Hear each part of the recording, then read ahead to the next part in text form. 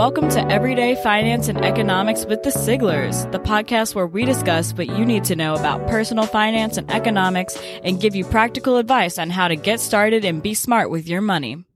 We're your hosts, Glenn and Christina Sigler. So, Christina, what's going on in the economy this week? All right, here's what matters right now. President Biden just announced his American Jobs Plan, which is a $2.2 trillion plan to invest in infrastructure across a lot of areas, including roads, bridges, ports, utilities, broadband and internet, and public transportation, along with many other categories. This would increase U.S. investment in infrastructure projects greatly and would be paid for by increasing corporate taxes. This is the biggest infrastructure investment proposed since FDR's New Deal in the 1930s, and it's really important and needed since the United States has basically cut infrastructure spending since the 1980s. And our economic term of the episode is a budget, which is an estimate of income and expenditure for a set period of time. All right, Dad, I think it's time we get into this week's topic. What are we talking about today? The magic word is budgeting. Yes. So, as a college student, I don't have that much money. So, why should I budget when there's so many things that I want to buy? Well, budgeting helps you keep track of your money. It allows you to create a plan for your money. Just think of it this way. A budget is a plan that helps you prioritize your spending, your choices. With a budget, you can move to focus your money on the things that are most important to you.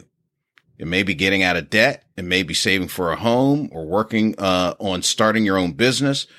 Your budget creates a plan and lets you track it to make sure you're reaching your own goals.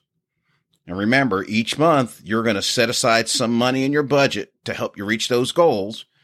And as you continue on that, you're going to enjoy the process of watching you make progress towards your goals each month. That sounds like a commitment, Dad. It's really an example of your choices and your priorities. So long term, we're thinking long term with budgets. Well, both short and long term. Because you could have a plan for what you're going to spend today. That's true. So in that context, should I feel guilty about every $5 cup of iced coffee that I buy? So a lot of people feel that budgeting is restrictive. When you're budgeting, you get to decide what your priorities are. You get to decide how much you're going to spend on each category. So if you want to put a significant portion of your money toward coffee or avocado toast or whatever it is, you shouldn't feel bad about it as long as you're still saving and meeting your other goals and obligations. Right. So if you can, buy a $5 cup of coffee each day and still make all your other goals, then you should feel pretty comfortable about that. Right. It seems like to do this correctly, you have to be really realistic about yourself and what you want and need. Well, that's the real part of the exercise. We're going to get into that a little bit later. But remember, budgeting is not about limiting the fun of your life. It's about opening up the opportunities to have more fun and let you worry less about what you're doing today if you're following your plan. If you've created a plan and you know that it's working and you see it working, then you shouldn't worry about the $5 you spent on that coffee because that was in your plan. Right. Okay. So what makes a good budget, Dad? Well, first off, it's got to be something you can live with.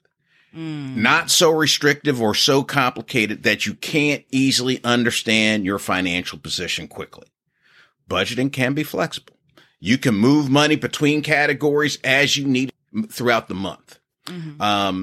So generally, you should restrict yourself from touching money that you're setting aside for your big goals. So if you're saving money for a car, don't rob the money that you're saving for your car to go pay for your coffee. That's defeating the purpose. That's hard. But you can adjust the amount of money you spend from one category to another to help you reach your goal. Mm-hmm. Just as long as you're really not overspending in one category. Okay. This is a way that you help keep yourself from overspending. It allows you to recognize your issues, your money issues, and adjust so that you don't end up eating ramen at the end of each month just to make it. Okay. And remember, one more thing. Mm-hmm.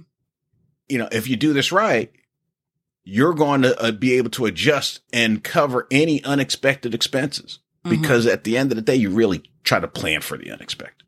Mm-hmm. Okay. Mm-hmm. So what are some budgeting strategies or popular methods that people can use? Okay. But let's start out with the basics. In your definition, you got it right. If we're going to use the period of a month, how much money did you make in a month? How much money did you spend in a month? If you're going to be successful if you keep the amount of money that you spend in a month less than the amount of money that you make in a month. Mm-hmm. That's the basics. One of the things that I try to tell people to do is, you might not know where your money's going, or you may not be conscious of all the places where your money's going. Mm-hmm. So one of the key things to do to start is to track your money for 30, 60 days. I mean, everything that you spend, and see where your money's going. Find out if there's any surprises. You thought you were spending only $5 a day on coffee? It might be 15. Turns out $5 adds up at the end of the month. Right. And then if you're doing that 5 days a week, well, is that the right thing for you to do? So you want to track all your spending for a month, track all your sources of income. And that gives you the basic idea of what your cash flow is doing on a monthly basis. Mm-hmm, mm-hmm. So you ask for methods, and there's lots of different methods. Mm-hmm. One of the early ones is the envelope method. This is when people pay for their bills in cash. Mm-hmm. You essentially get an envelope for each of your bills. You put the money in that envelope. When that bill came, you took the money out, you paid that bill. Or if it was for groceries or something like that, or something fun. Yeah, when the envelope was empty, you stopped spending. Yeah. That requires that you use cash, though. And I have not touched a dollar bill. And people don't use that a lot anymore. I have not touched a dollar bill. And so, that one's not as appropriate for what's going on today. And then there's other things like the 50-30-20 approach. 50% goes on your needs, 30% goes on your wants, 20% goes on savings and or debt reduction. Oh. And so the first 50% would be on the mandatory things like mortgage, rent, utilities, healthcare, groceries, transportation, and childcare. The things you have to spend every month. Right. Savings and debt, those are pretty self-explanatory. Whether you're going to put money in a bank account, put it in Robinhood, invest it, or you're going to pay down your student loans or other loans like that. That's that 20%. It's that 30% for the wants. That's where people typically get in trouble, and people, not really understanding the difference between a want and a need. I might want that, $500 jacket. I need it right now. I want the new Jordans, Dad. I need them to be you might need some shoes. You might not need the, several $100 pair of Jordans. Right. And so making distinctions about that's really what a lot of that's when about. You really got to take a look at yourself and be like, hey. Right. And so then there's some of the other approaches are a zero-based budget approach where you say, hey, look, I make $1,000 every week. And each week I'm going to account for where every dollar of that $1,000 goes. So I get in 1,000, I'm going to spend 1,000. But when you do take that approach, savings is part of that spend. So if you're going to say I'm saving 15% or $150, all right. So that means you got $850 to spend on your other stuff.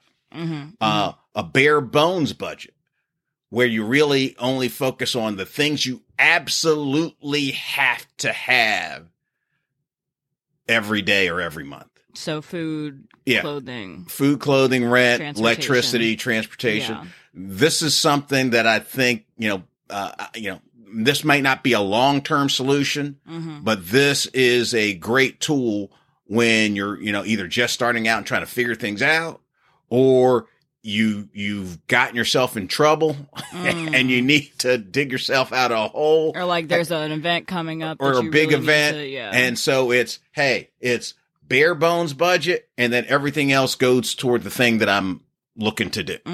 That seems like something you could do, like, you do it for like a little bit, but then afterwards you realize that you didn't really need the other things anyway.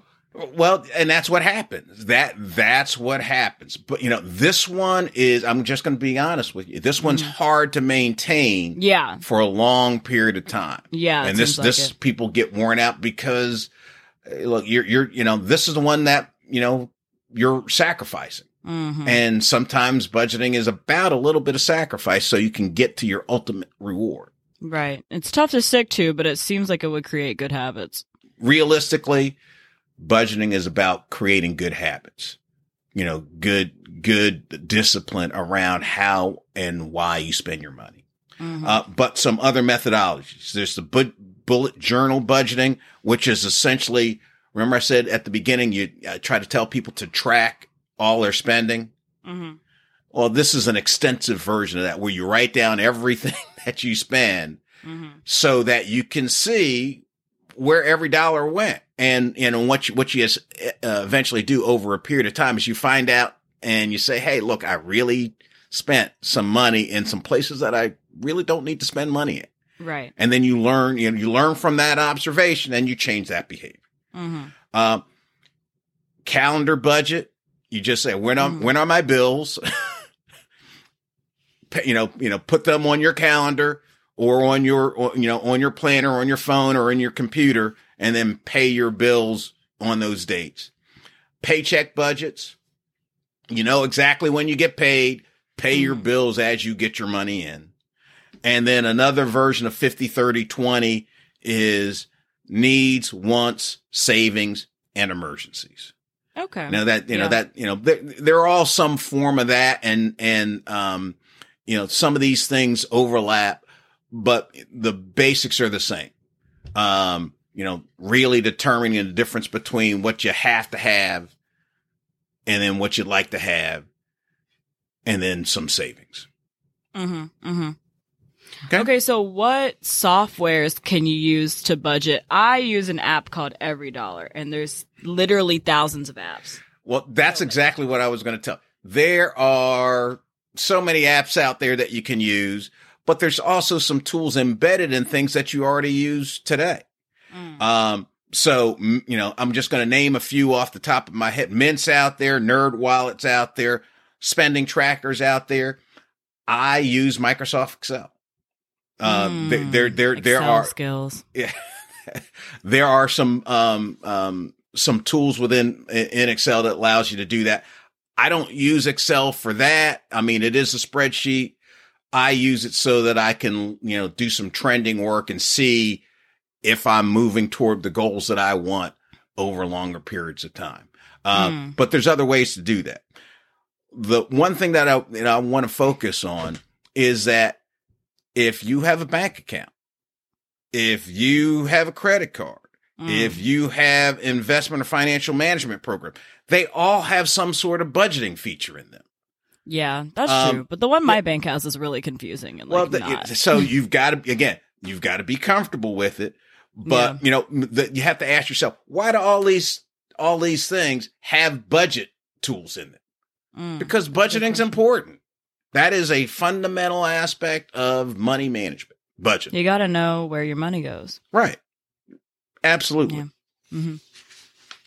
So what do you use, Dad? I use a combination of the banking software because, my bank shows me, oh, you spent your money on all these things, and Excel. So I work back and forth between them. The other thing that people need to do is I've talked to several people. They say, I do some of my work in my credit card. I do some of my work in the bank. I do some of my work. That can be a little bit confusing. I try to force everything through one lens so I can see where all the money goes. And so that you're not missing anything. And then I essentially take that information from my banking tool into Excel so I can do some other things with it, later on. But that's just me. Not everybody has to do that. Yeah. I was about to say. Find the tool that you're comfortable with and then move from there. That requires you to have some Excel skills. And Dad, did I tell you I failed the Excel test that I had to do for physics both times? All right. So, we're going to have a talk about that. I need Excel skills. We're going to talk about that, but that's not for this program. Right. Okay. Oh, and I've also used Quicken. So there's, look, Quicken Loans? Quicken. Yeah. There's Quicken, QuickBooks, the folks that do TurboTax. They also have QuickBooks for businesses. They created a personal finance software tool that ties in so you can track your money. It's essentially another budgeting tool. I used that for a little while. I got out of that. I liked Excel better. Yeah, that's fair. All right, that's part 1 of our show on budgeting. Be sure to join us next time when we finish the second part 2 of our budgeting episode. And if you have any questions for us, you can email us at efespodcast@gmail.com and follow our Instagram at efespodcast. Thank you so much for listening. Take care, guys.